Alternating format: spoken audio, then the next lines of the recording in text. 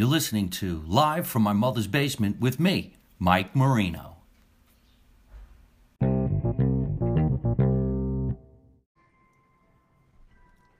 That's a wonderful song. Is that a clock? That's a clock. Good evening, ladies and gentlemen, and welcome to another edition of Live from My Mother's Basement.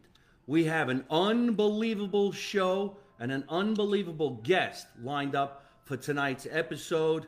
As you can see, we are not in the basement. However, we are in a legendary singer's home in an unbelievable area of Boca Raton, Florida. So, ladies and gentlemen, please say hello to singing sensation, superstar, real-life cousin. This is Peter Lemongello. Hey, cousin Mike, what a thrill to be here with you. Hello, everybody. Yes. Thank you so much for allowing us to bring the camera equipment into your beautiful home. Oh, thank you. There's a lot of nostalgic stuff in here from his career and from, I see some antiques here, which I love as well, because everybody knows I love antiques. And I just didn't have it in me to take my sign that says Live from My Mother's Basement and tape it to this gorgeous wall. So if everybody's out there wondering exactly what I did with that big sign, I rolled it up, put it back in the suitcase, and said to myself, we're doing it this way. All right? We have our wine. We're ready to talk. And maybe have a snack or two that was actually created by someone in the family. And we'll talk about that in a little while. Ladies and gentlemen, in the world of singing stars, a lot of people know the life of a Frank Sinatra. We might know Engelbert Humperdinck. We might know, who else was coming out at around that time too? Oh, Tom Jones. Tom Jones. The other guy with the two girls behind him. Oh, Tony Orlando. Tony Good friend of Orlando. mine. Yes. But do we know about Peter Lemongello? A lot of people do. A lot of people remember. Some newer generations, maybe they don't. But I think it's important that a lot of people who don't start to learn tonight on my show, if they haven't learned already on Google. So I Googled the crap out of you. I learned everything that I didn't already know. Stuff that, of course, that my mother told us about that in the day. But before that, how you created that commercial that launched you into stardom, that to these days, people don't even realize you were the first guy long before the word social media, long before the word Facebook or podcast, Amazon. Long before people had credit cards. That too. Interesting point. Yeah, very interesting point, because I remember the way people told you on television how to pay your bill, which we never hear anymore. Send check or money order. Send check or money I don't know order. if people know about money orders anymore. How about this? P.O. Box. Well, yeah. Send check things or like- money order to P.O. Box. Yeah, and then things like Gramercy Park Station and all those I don't places. even remember that. Well, see, that's when, at the end of the commercial, it said how to send your money. Right. Send your money to I was happy they were sending it to me, but Yes. they had to send it to Gramercy Park Station, New York, and then there was always there weren't zip codes as we know them now. There wasn't even that many area codes. Yeah. So let's rewind. Here's what we're talking about. Okay, how did I create myself? Yeah. Peter Lemongello, internationally known singer, let's say late 60s, early 70s. When was the hit? 76. 76. All right, so 70s, comes on the scene. But as a young guy, he grew up where I grew up, in an Italian neighborhood called Jersey City, in a specific area. There were specific areas of these neighborhoods. I don't even remember why they were labeled that neighborhood, but I think maybe you could tell us. No, I really don't know. I can tell you this. We grew up in the Marion section, as your dad and all our relatives did. Obviously, my grandmother, and her maiden name was Marino, and her brother was your grandfather. Still to this day, my family history confuses the shit out of me. Always. Because there was so many of them, and like we were talking before, they died so young, so a lot of stuff wasn't written down. They didn't have a lot of pictures taken of themselves, and there was no such thing as... A lot of recipes died with them too. Yeah, Some that's of the true. best food I ever had in my life was lost when they died That's almost hilarious. because they didn't leave. How do you anything. make macaroni? Well, it was in a book. The book is gone. You gotta have to dig it up somewhere. It's gone now, and there's And nothing, nothing you can do about it. I appreciate that. We're talking about a section in Jersey City where pretty much everybody was Italian. If you came out of your house and you said, "Hey, Italian guy," everybody would come out of their house. Well, I have to tell you that as a young child, I moved away. I moved to Long Island when I was 7. But for the first 7 years of my life, living in the Marion section of Jersey City, I thought everybody was Italian. I didn't even know if I knew the word Italian at the time. But, I mean, even the priests were Italian. In our parishes, Father Ardioli, Father Citarelli, Father Finelli. Sister Fettuccine Alfredo. Yeah, you know. I want to tell you about Catholic school because I used to get beat up every day. Nurses. See, this is one of Nuns are great, This is going to but- be great because our conversation is never going to go where it was supposed to All go. right, sir. We're already in church. Yeah. all right. For 5 minutes, we're talking about the Catholic Church, how everybody was Italian. I used to think, I went to Mount Carmel. Mount Carmel? Yeah, I lived on Wales Avenue, which was at the corner of Broadway and Mount Carmel was the corner of Broadway and Wales. We're talking about a city that was so small, but for some reason or other, they sectioned it off.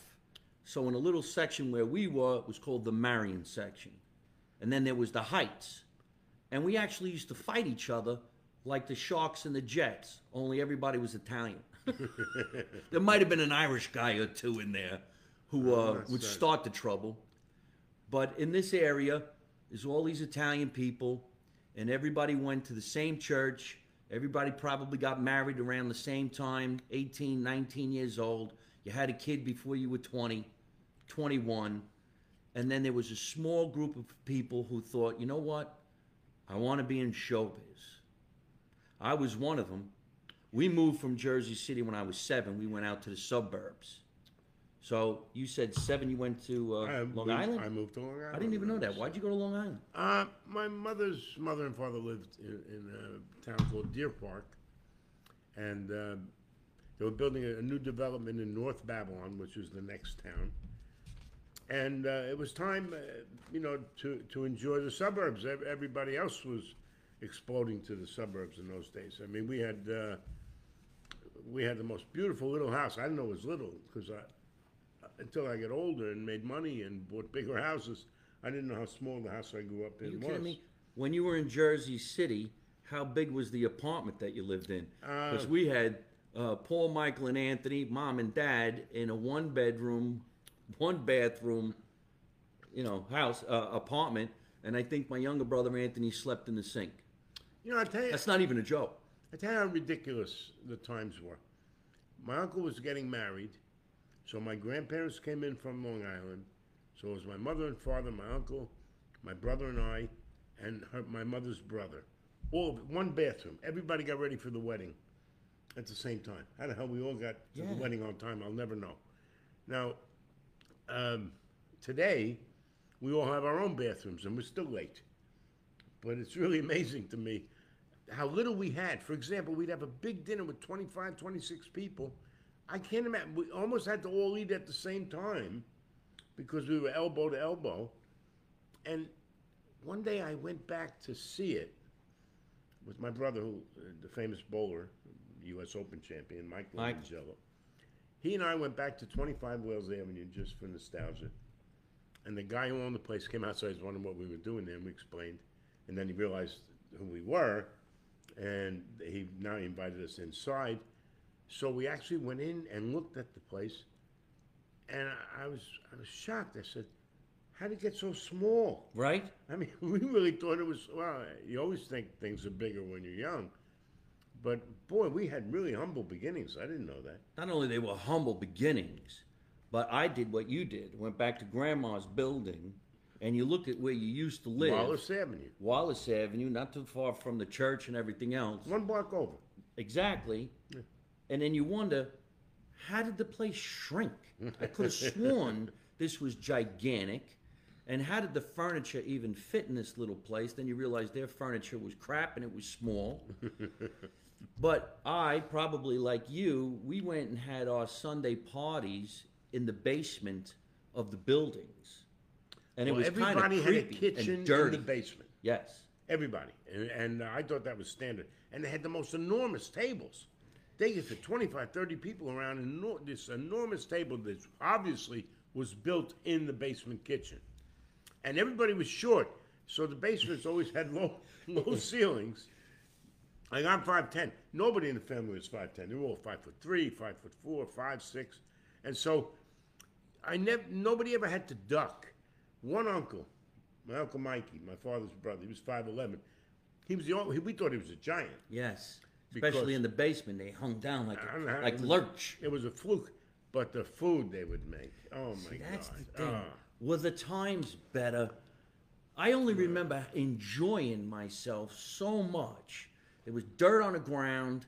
There was the ugliest tablecloth on that table. The table wasn't a real table. It was a piece of wood that they borrowed from somebody else's house. It was like a 4x12 piece of plywood. I'm sure it was probably with a top on it, Yeah. and bases. But here's the thing. They made everything from scratch. They made ravioli when I was a kid. Oh, see, here we go. Now it wasn't ravioli like people see it today. No. These were macaroni pies. They weren't. They were what we called ricotta pies. Yep. They were like 6 inches square. If you could eat 3 of them, you were the 49 Yankees. This was really something. And the most delicious, they put mint in it and flavors of their own, and they made their own tomato sauce, which permeated the neighborhood. When I was a kid, I'd growing up on a Sunday morning, my mother would fry meatballs that could wake the neighborhood up. I mean, it would just permeate. I would get up because the combination when she was making coffee, in those days they only made coffee in a percolator. In the percolator. We You called know, it the Maginette. Right, with the La Maginette, yeah. He said it in Italian. La Maginette. Right, had the glass top on it. Yep. And it would go beep, beep, Blop, beep, blop, beep, beep, right? blop. But the smell would wake you up. Just the best in the world. And so we had this great food. Everybody loved each other. Nobody talked about money. Nobody talked about politics. Nobody talked about who had more than the other, because nobody did. Everybody was just getting by. Broke. But happy as hell. Yes. And so we didn't know it was humble beginnings. We thought we were the richest people in the world. We had the best food. We loved everybody, and everybody loved us, and we had so much fun. Our family was not the type to fight. They would always enjoy each other. And of course, it was a little chauvinistic in those days. The men would get served. The women would stand by the kitchen, and just it was like a chain gang. Yeah. They would deliver the food, and the men would eat, and then the men would play cards or, that Italian game with the. It's almost like I can't remember the name. What is it? Scopa. Is that the name? Okay. All right. Well, And anyway, we just had a wonderful time, and we didn't know we were poor. I think we were rich. Well, had I it thought we all. were. I really thought we were. Yeah. I remember sitting at the kids' table, and all you did was look at the adults and said, "Someday I'm going to get to sit at the adults' table." But you didn't realize one of them had to pass away for you to get that chair. But everybody in all the neighborhoods ate in the basement like this, and I do so specifically remember food was made from scratch, and you would see a grandma or a great-grandma somehow making the macaroni with her fingers And the meatballs. and the meatballs. I don't know if they bought sausage or made it. I really don't know. But I can tell you this. We never went up into their house. We arrived, and we walked down into the basement. Down That's where everybody was. Huge gatherings. I know in Brooklyn, New York's the same way. Brooklyn. Right now, people are writing in from Hoboken. I see some people writing in from Bayonne. All these towns were pretty much the same. Newark, New Jersey. And then we're not talking about a basement like what I do live from my mother's basement in the house, that type of basement. We're talking about almost something that looked like a garage underneath a building. And there were pipes in the ceiling. And you didn't even know what those pipes before, but if you went down there as a kid by yourself, you were petrified, and all you thought was Frankenstein is down here. That's the way my father used to threaten us. Don't go in the basement without your parents. Frankenstein's down there, and you never went. You never went in. That was it. But See, two some things- people even say in Two things Bensonhurst, in Jersey Brooklyn. City had. One was the best Italian bread on the planet. You can't get that in Florida. You can't. I mean, I try for Italian bread down here. It's like pound cake. Right. There's nothing, nowhere near as good. See, cousin Billy Greco's saying it was called the cellar. That's right. Right. It was That the wasn't it cellar. wasn't a basement. It was a different- cellar. We had basements in the suburbs, cellars in the city, and they were dirty. They were filthy. And you know what else was in the cellar? The control that worked the lights and the heating system. And it used to scare the shit out of me. We'd go down there. We were petrified. And sometimes you go down there and you find old tools from grandparents from back in the day that were primitive, scared the shit out of you. Now the girls are gonna hate this, but it's a true story. It is your new friend, Michael Martucci. We got to do a quick shout out. I love Michael Martin. Michael, Hey. nice to see you. Keep on watching. We're talking old school right down All right, here. Michael. This is for you. It's his favorite song, my hit record. Oh, we're going to go right to a song? Do I love you? Don't you know by now? That's for Mike. We're going to sing the whole... Well, I'm not going to sing it, but we're gonna get some of that a The little other bit thing later. I was starting to say is that in Jersey City, I said I'm going to cushion it by saying the girls are not going to be thrilled over this. Women were not allowed in bars. And there were nothing but bars in Jersey City. And I'm telling you, that was the hangout for men. But they had a grill. It was a bar and grill. The women could walk in a side door and go in the back where they had a grill and have the best food in the world. And it was ravioli was $1. Pizza was $1. I mean, those were the days. Oh, my God. Everybody could eat. I never had good ravioli anymore. No. I mean, I really do remember my grandmother making it from scratch. You watched it. Remember they had a towel? They would put the towel down on a washing machine. Or on the ironing board that came out of the wall. Remember that? It's a true story. Yeah. Everybody had an ironing board that was came in out the of the wall. wall. It was in the kitchen. They'd open the door and the ironing board would, right? And they would make the ravioli on that. Then they'd bring it into the bedroom to lay it on the bed to dry. And well, when I came home from Vietnam, while I was in Vietnam, my aunt wrote me a letter and said, when you come home, God willing, you come home safe and sound, I'm going to make you ravioli from scratch like we used to do in the old days. Because by 1968, when I got out of Vietnam, those things really didn't happen anymore. Yeah, we were already living in the suburbs. I just, now that we brought up this subject, I really remember my grandmother laying out the raviolis on a towel on the washing machine in the kitchen, and You we never never know really anymore. understood what it was for, but it was drying out the, I guess, the pasta before she filled it with the cheese, and then they boiled everything, and by the time they put the gravy on top of everything, you were living large. See, what you just said, we used to call it gravy. Right. Macaroni and gravy when I was a kid. There was no such thing. When did pasta happen? It must have been in the 70s. All of a sudden, it wasn't in to say macaroni anymore. You had to say pasta. And then they called it sauce. We never called it sauce. Macaroni and gravy. And that was Tuesday, Thursday, and Sunday in our house. We'd always have gravy because sometimes we had it with peas, sometimes we had it with lentils. Well, what was that called? It was called Bastalandique was the lentils. We got to do a quick shout out before this guy passes by. Butch Bradley is in Las Vegas. Butch, this is my legendary cousin, Peter Lemongello. Stay tuned. You got to watch this because we're coming out to Vegas to visit you someday. He's a nice Jersey boy, a very funny comedian. He's got a big, he's got a residency in Las Vegas, Nevada. The Irish taught the Italians to cook. Oh, now we're going to fight. There's going to be a fight on the show now. Did you hear what he just said? No, what did he say? He said the Irish taught the Italians how to cook. Yeah, with vodka. Tuesday, Thursdays, and Sundays. Hey, cuz, how you doing?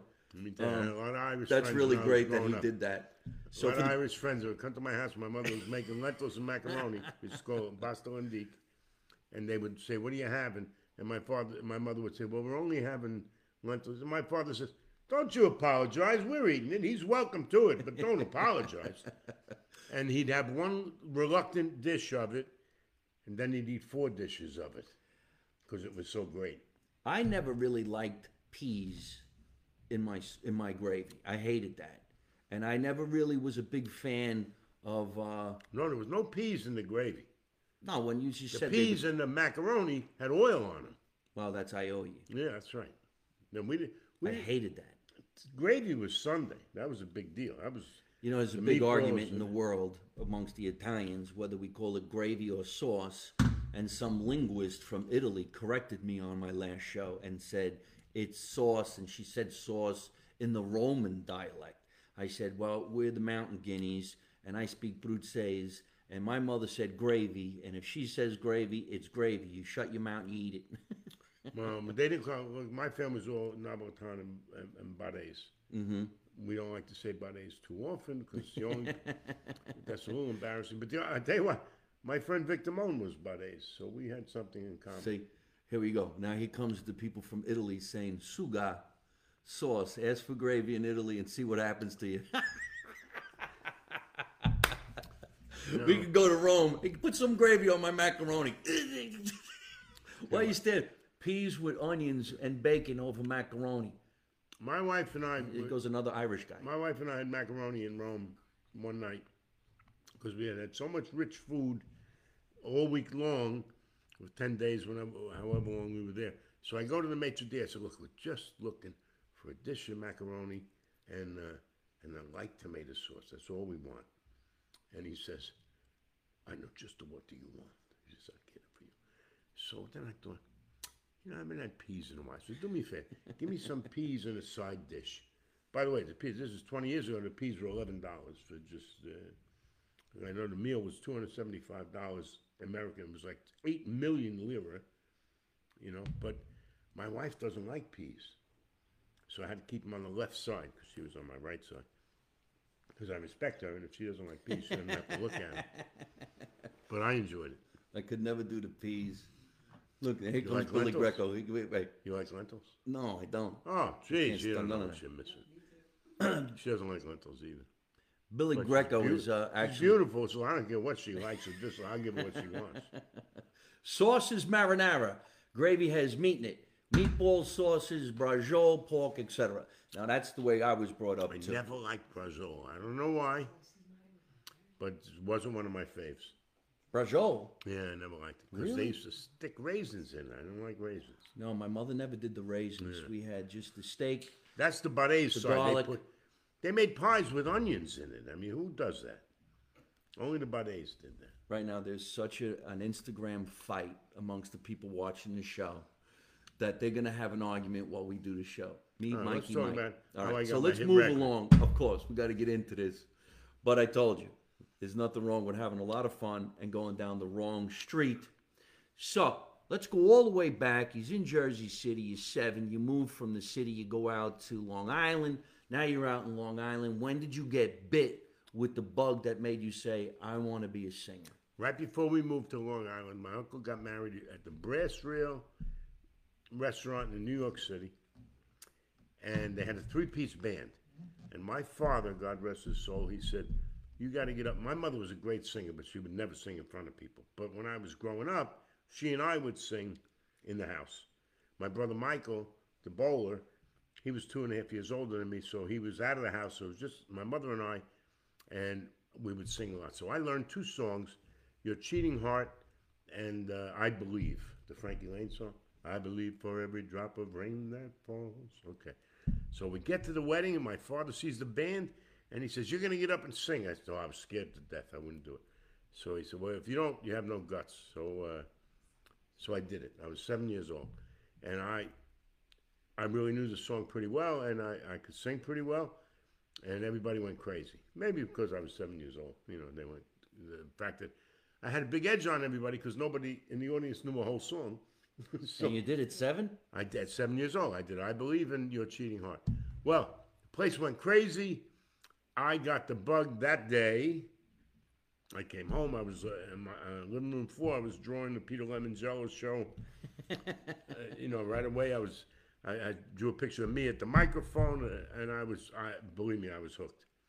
Then I became a drummer when I was 10, and I got into a rock band, and I was the only one that sang in the band. The other 2 guys couldn't sing, so I did a few songs every night. But then the Beatles happened in '64, and all the groups said, well, who can sing here? Because we got to get 3 microphones in front of the band, and everybody has to sing. Problem with that is 3 guys standing in front of you while I was a drummer, they were hiding me. So I was having trouble picking up girls. I was having trouble being recognized. And none of them could sing. They sure couldn't sing better than me, but it didn't matter. So I gave up the I would drums. say the hardest instrument to play while you sing is the drums. Yeah, because in the beginning I would sing at the same beat I was playing. That's so hard. I couldn't even talk without playing in the same talk. I was talking in the same beat I was playing, but eventually, a drummer does 4 things at once. So, the bass drum is 4/4, the hi hat is 2/4. Then you're doing the triplets on the on the cymbal and the snare drum. You're working periodically. So, I mastered all of that, but I still couldn't pick up girls that way. So, I quit the drums, and I wanted to be a stand-up singer. So I banged around a little bit, and then I caught a really good break. I got an audition at the Copacabana to be the production singer. In those days, they had a chorus line, and a male singer would sing these production songs, the special material, and I win. $875 a week. Nice. And this is 1966, and I am... Good money. Yeah, and I am, at the time, I have to save up to weigh myself. I'm completely broke. And I get a job for 6 weeks at $875. Nice. Next week I get drafted. Oh, shit. Yeah, that's what I said. When the draft was a draft. Well, Vietnam War escalated and I got drafted. We should bring back the draft.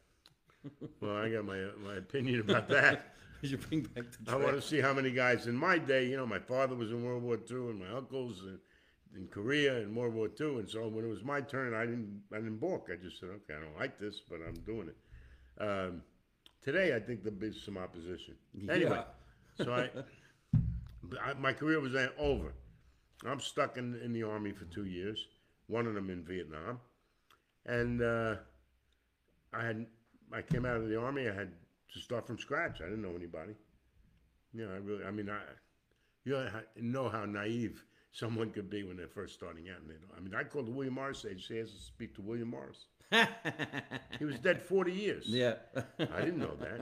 It said William Morris Agency. So anyway, I'm watching TV one night, and who's on TV but Crazy Eddie? I don't know if you ever have any. I remember Crazy Eddie. And he's selling his, my prices are insane.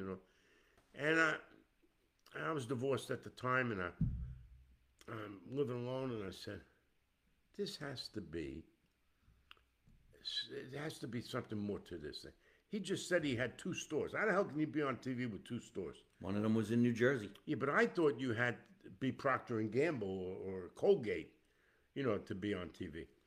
So For those of you who are actually thinking about this and you don't know, Crazy Eddie owned these Electronic stores. Electronic stores. They sold radios for your car and VCRs, speakers and maybe a Casio organ.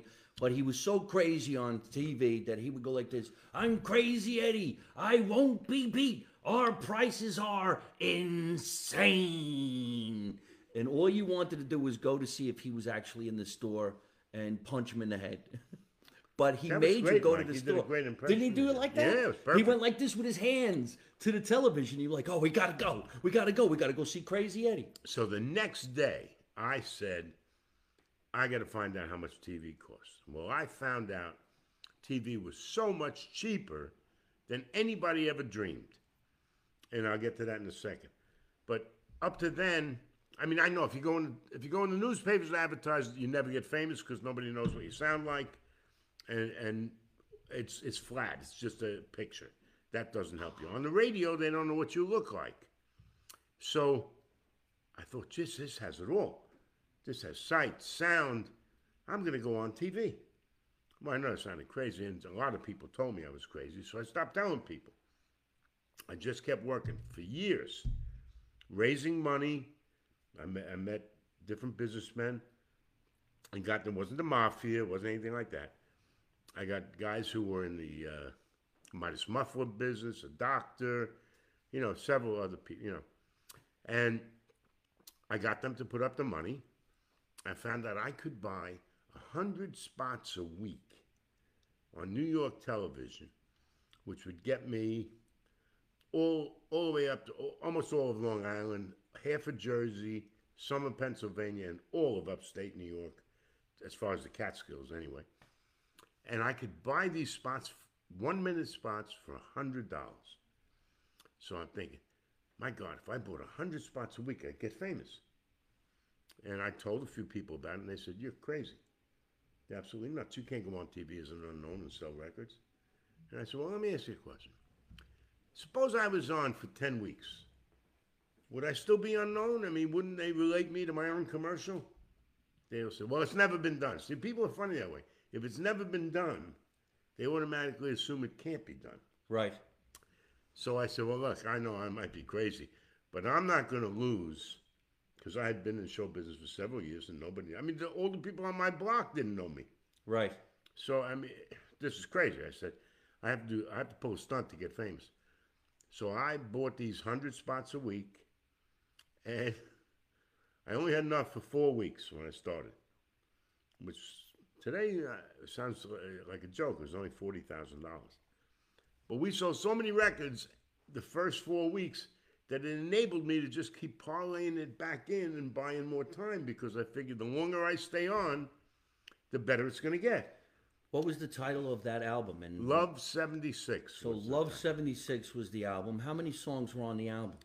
There were 10 songs on the studio album, and then about 12 or 15 on my live album. And the reason we made it a double album package is because, and this is ironic, I had worked the Westbury Music Fair, 2,800 seat venue, and I taped it. But the only reason I did it was to convince my backers to put up the money. Right. Because I felt that they saw me in a star setting and they liked it.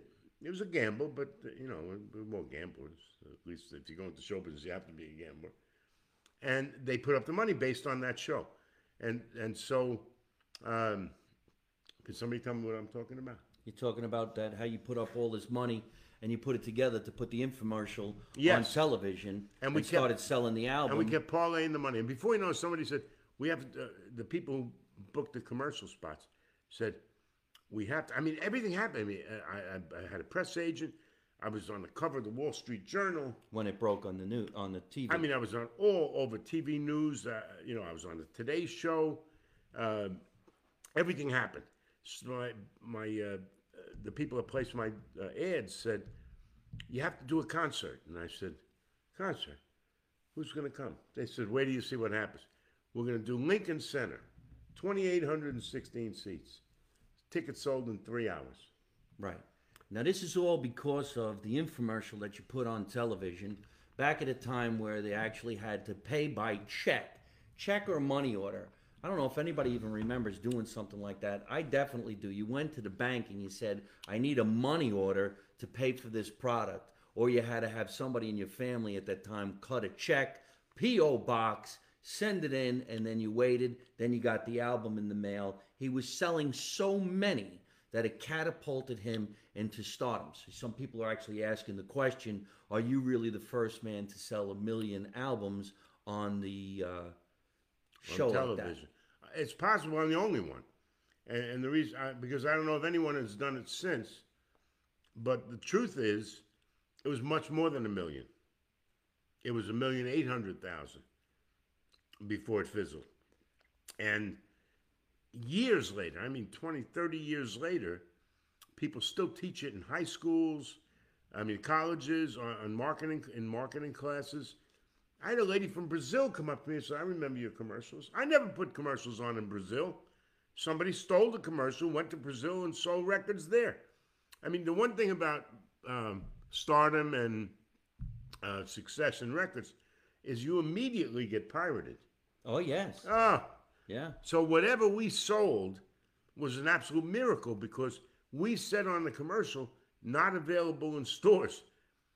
I'll be damned if every store didn't have it. Tower Records had my 150 albums in the window. I walked by, I go in, I said, how the hell do you have my records? He goes, I don't know. Because there's a thief everywhere and somebody's always going to pirate something. And so we So traced the guy who sold them the records, traced him down. It was a vacant lot in Brooklyn.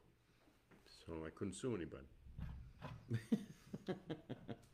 So tell us about the time when you went on to the talk shows, because how many hits were actually on the album? Actually, one really big hit for us was called "Do I Love You," written by Paul Anka.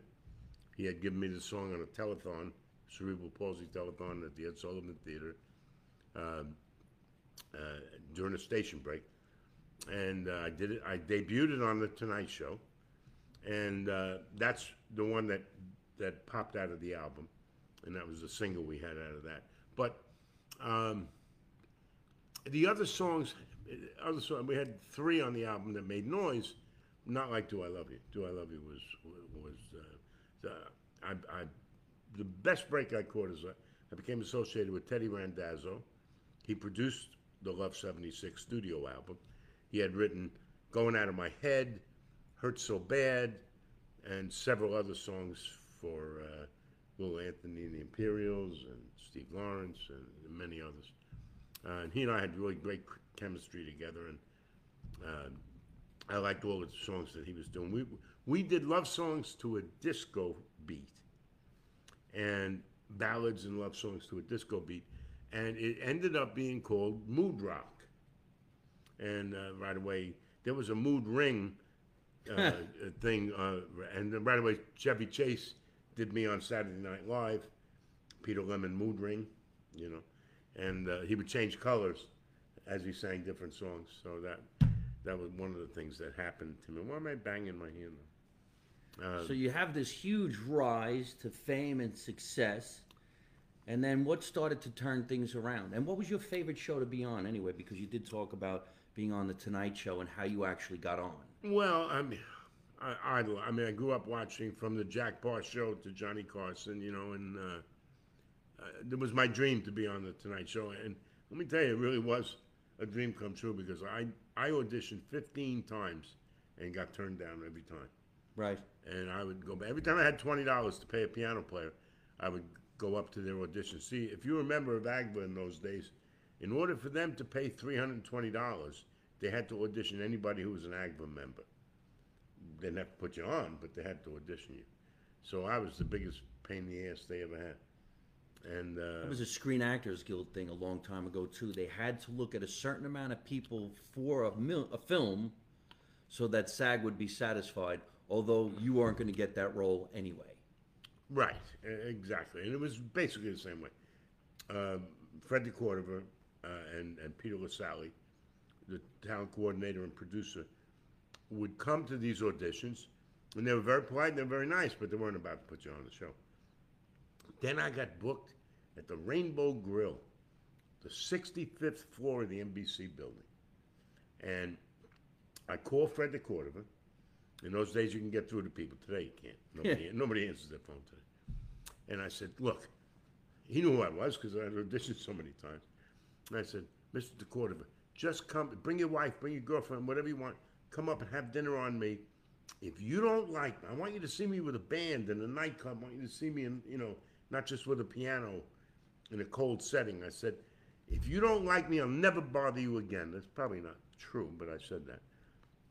And I said, if you do like me, naturally I want you to put me on. My third song, he went like this. He gave me the thumbs up sign. He said, the following Wednesday, I did my first Tonight Show. What song did you sing on the Tonight Show? This is the funniest thing in the world. Nobody's going to believe this. Each time I auditioned, I used the same song. It was a Burt Bacharach song called I'll Never Fall in Love Again. What do you get when you fall in love? Yeah, I remember that song. You only get lies and pain and sorrow. So for at least until tomorrow, I never fall in love again. Is that any good? Sounded great. I'm an old man, but I can still sing. And you sang that on the Tonight Show. Yes. So Fred DeCordova says, what song? I did the same song at every audition. One day, Fred comes up at the auditions and he says, why do you sing the same song all the time? I said, well, you don't know me. I was hoping to get used to the song and maybe it would grow on you. So he was a nice man. So he laughed and he said, now I get booked on the Tonight Show and I get to NBC that day, same place actually, 30 Rock. And he says, what are you going to sing? I said, the same one. Oh, I said, I don't know. You have a favorite? Because I had all kinds of arrangements. I could do any song. He said, do that one you do at the audition all the time. I like it. So it shows how nutty show business can be. Yeah. Anyway, years later, I got on the Tonight Show twice in 1 week. So I have to tell that story. Don Rickles was the host. I did one of the best shots I ever did. I sang Do I Love You? And I really broke it up. I'm proud to say.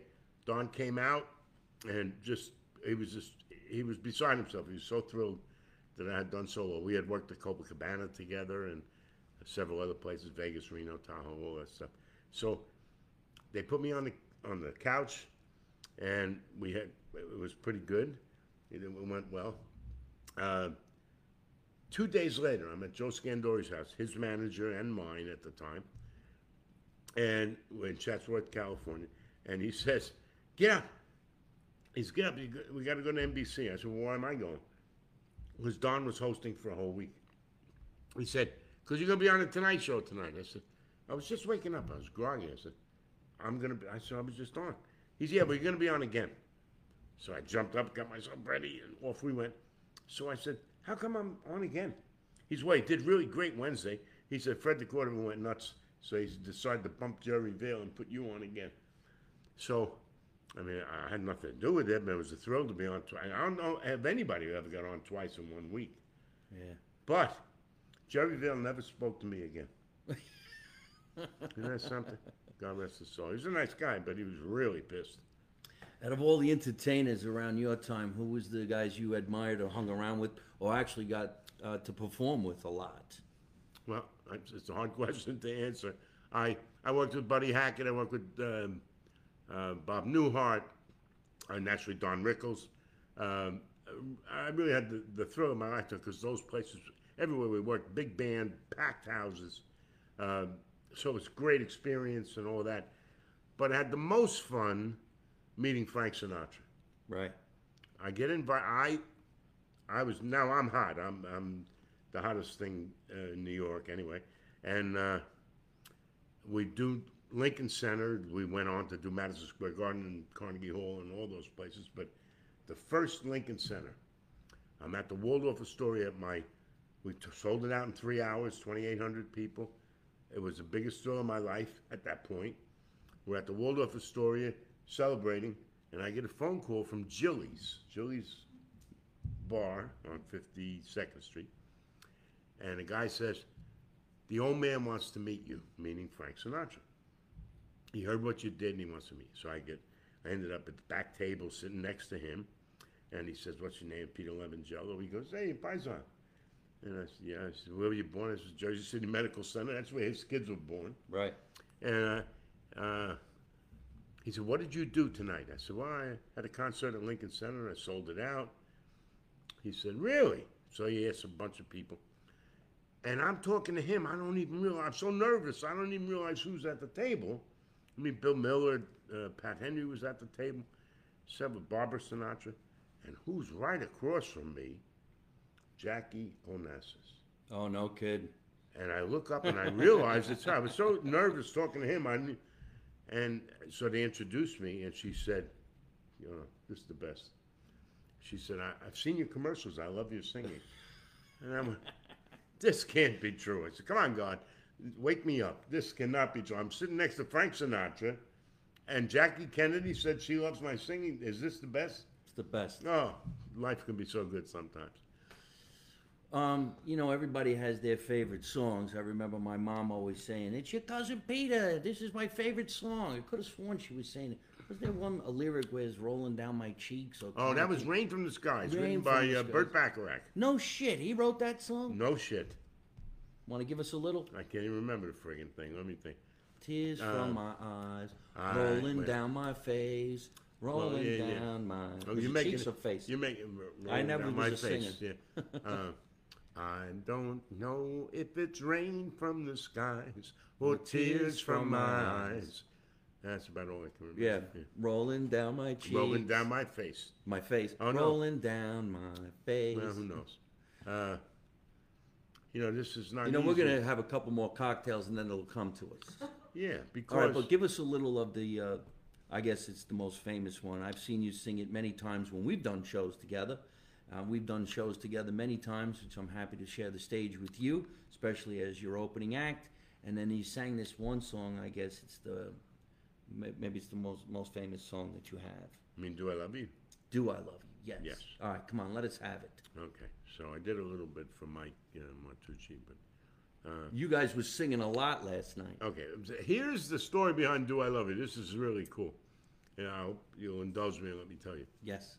Years after I had the hit on it, I bump into Paul Anka, and I thank him for giving it to me.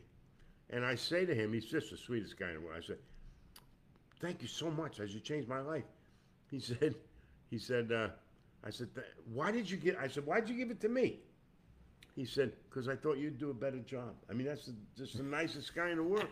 I thought you could do a better job on it. He had heard me sing, and that's why he gave me that song. Anyway, now here's the thing. I thought he wrote the song, and a lot of people don't know this story, but actually that song, Do I Love You, and which I'm going to do for you in a minute, and My Way were both suicide notes. Really? Written in Paris, France. See, people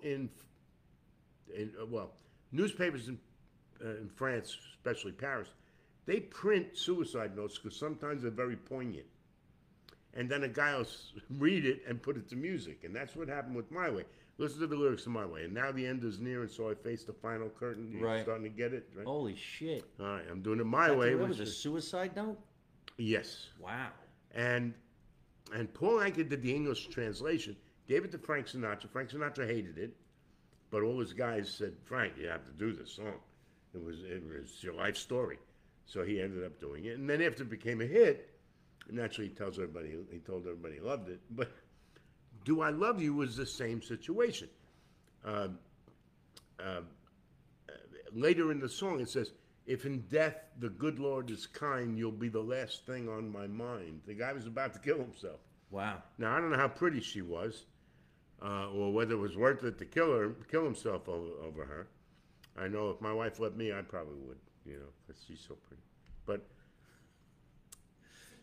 oh yeah, okay. So it's beyond the shadow of a doubt, like the mighty river flows, as the meadow gaily plays, with the wind on summer days, about as deep can go, from the canyons to the skies, like a mother as she cares for the baby that she bears. Famous poem. Ba, ba, ba. Do I love you? Don't you know by now? You normally can't sing this good sitting down. Do I love you? Must I show you how? Do I love you? Must I always say? I'll end it now. Do I love you? Yes, in every way.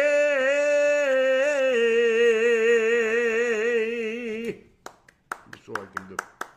And everybody out there in TV land goes nuts for the legendary Peter Lemongello. What great stories. These are all the stories that you don't get to hear or read about in the news. You have to wait until you come and watch my podcast live from my mother's basement or the cellar. Look at all the applauses that you're getting. Oh, really? Let's take in some questions for Peter Lemongello right now. If anybody wants one, we'll make that happen right now. So go ahead and send in your question, and we'll answer that. Peter also has a famous brother. His name is Michael Lemongello, who was a star bowler, if you want to tell us about that real quick. Oh, my God. He's my idol. He was famous long before I was on ABC Wide World of Sports. He won 6 PBA titles, Professional Bowlers Association titles, but 2 majors. The first U.S. Open that was ever held in 1971, and the PBA National, which is the equivalent to the Masters tournament for golf.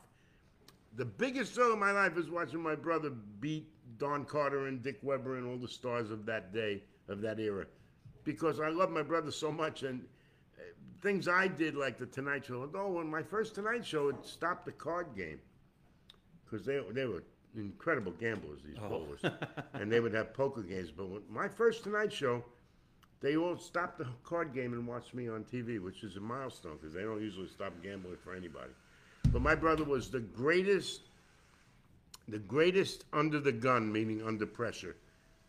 He was absolutely, I mean, he's still alive, thank God. But he was the best, what they used to call action bowler. But he was a great tournament bowler too. He could bowl for money. Superstar bowler, athlete. Here comes some questions for Peter. Peter, what was your favorite place to perform? This is coming from Tommy Tarantino on Instagram. Favorite place? Carnegie Hall. Carnegie Hall in New York. The famous Carnegie Hall, which I wouldn't mind performing there someday myself. Well, the thrill was just how beautiful it was decorated, you know, how ornate it was, and the thought of how many people had been there. The Copacabana was the most fun I had ever had, because I worked with Don Rickles during the heyday of the Copacabana, with the 800 mobsters in the...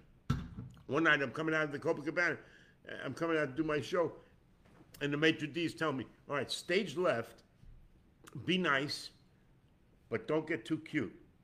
Don't flirt with the girls, because at that table is Joey Gallo and his wife, and Jerry Orbach and his wife.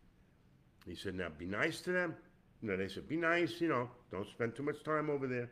And I'm thinking, Joey Gallo, there's a contract out on Joey Gallo. Holy shit. I said, I'm not going to go over there. So I was, you know, I was polite and I smiled, but I didn't smile at the wives at all. That night, he invites us all, Joe Scandori and Don Rickles and I, to go to Umberto's with him.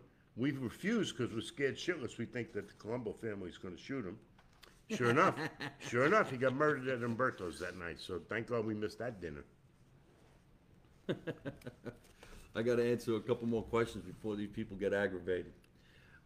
This comes in from Joe in Buena Sera, which is an Italian restaurant in northern New Jersey. And the question is, do you and Peter Jr. sing on stage together? So do you and your son sing together? And here comes our cousin Lisa Marino, who's saying hello. Jackie Ann Howard, who is an agent here in Florida, is saying hello to Peter as well. Jackie, I love Jackie. We've been working together for so many years. She was the daughter-in-law of Bobby and Audrey Breen. Bobby Breen, big star in the 30s, became an agent down here. I worked for them for years. Jackie learned well, and she has the uniqueness of being the only honest agent I ever met in my life. She's fantastic, and I'm lucky enough to spend some time working for her. She is as honest as could be. And, you know, I have a friend of mine who was dying, and his doctor said, we're going to have to give you a heart transplant. He says, oh, get me the heart of an agent. And he said, why? He says, I want one that's never been used. There's some tough people, agents and managers. It's a tough business. It is. We're going to throw a shout out to another performer who's getting ready to perform, because we have friends in common. And then we're going to ask another legendary youngster to come out and say hello to us. So right now, if everybody wants to check out an online show that's nothing but singers and comedians in the female aspect of the world, because this is, what is this month? Female Awareness Month. Can I just Women say one Awareness thing? Month. I know I talk a lot, but can I say one thing? I think, and this is not because we're related, that my cousin Mike Marino is the funniest guy on the planet. I'm telling you, if you haven't seen him, find him and go and see his show. He should be the biggest star in show business, and he will be. But in your life, you will never have more fun than to go and watch Mike Marino live. Well, I appreciate that. Looks like we're going to be doing shows together, too. Right now, on March 6th, on the virtual television show, MetropolitanZoom.com, you get $5 off if you mention Festa Della. You're going to listen to Vanessa Racci. Her virtual show is called Festa della Donna, which is all Italian entertainers. And you're going to see comedian Tara Canastracci, Regina DeChico. There's a medium on the show. Her name is Tessa Del Zoppa. And the special guest on the show, I believe, is also a friend of yours, Lena Prima. Sounds like a menu. I know, right? I'm hungry. Aren't you friends with Lena Prima? Louis Prima's daughter. Well, I haven't met her yet. I worked with her father at the Westbury Music Fair in Long Island when I was about 2 years before Love 76 happened for me. And he was just a wonderful guy, and he and Sam Butera and the Witnesses were just the most professional, tight, well-oiled machine you'd ever seen. But I haven't met his daughter yet. We better hurry up and make all of this stuff happen. Everybody's getting a little bit older. We love, okay, well, all these questions got to go because we got to get out of here. We've got another 5 minutes, and I want to bring Peter Lemongello Jr. to the stage. So, Pete, tell everybody where they can find you on the internet. You. Oh, me? Yeah. Oh, I'm sorry. PeterLemongello.com is my website. But you also have to realize that all the focus is on Peter Lemongello Jr., All right. the most exciting, explosive singer, dancer, impressionist that has emerged in 40 years. And you're going to hear a lot about him. You give really great intros, that's for damn sure. So sitting behind us is the offspring of the legendary Peter Lemongello. This is Peter Lemongello Jr., who I've had the privilege to share the stage with a few times. So hello, everybody. Go ahead. Hey, everybody. He's got a unique look. He's only 20 years old. He has one of the most incredible cars I've ever seen in my entire life. Tell him about your car and what's going on in your career. Well, I just got a 1956 Mercury Montclair, and I love it. It's gorgeous, and I love old cars, and this one is one of the most striking and pretty cars that I think that they ever made. And the ironic part is that was my first car in 1963 when I got my license. A Mercury, it's 1956 Mercury Montclair. All these years later, he buys the same car. Isn't that great? Ah, incredible. And obviously you like that old school style of performing and the songs from the past. What made you get into that?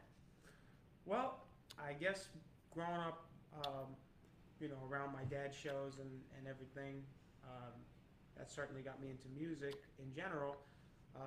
But I think my dad used to take me to a lot of shows, the rock and roll shows, and I got to meet and become friends with some of the legends from the 50s and 60s, and I just started to love that music. Well, I think you're fantastic. You take after your father. We could see where the heritage goes. And when I come back to Florida, we'll have you on the show, and we'll do a whole nice 1-hour conversation about you and where you're going. Why don't you go ahead and tell everybody where they can find you on the internet as well?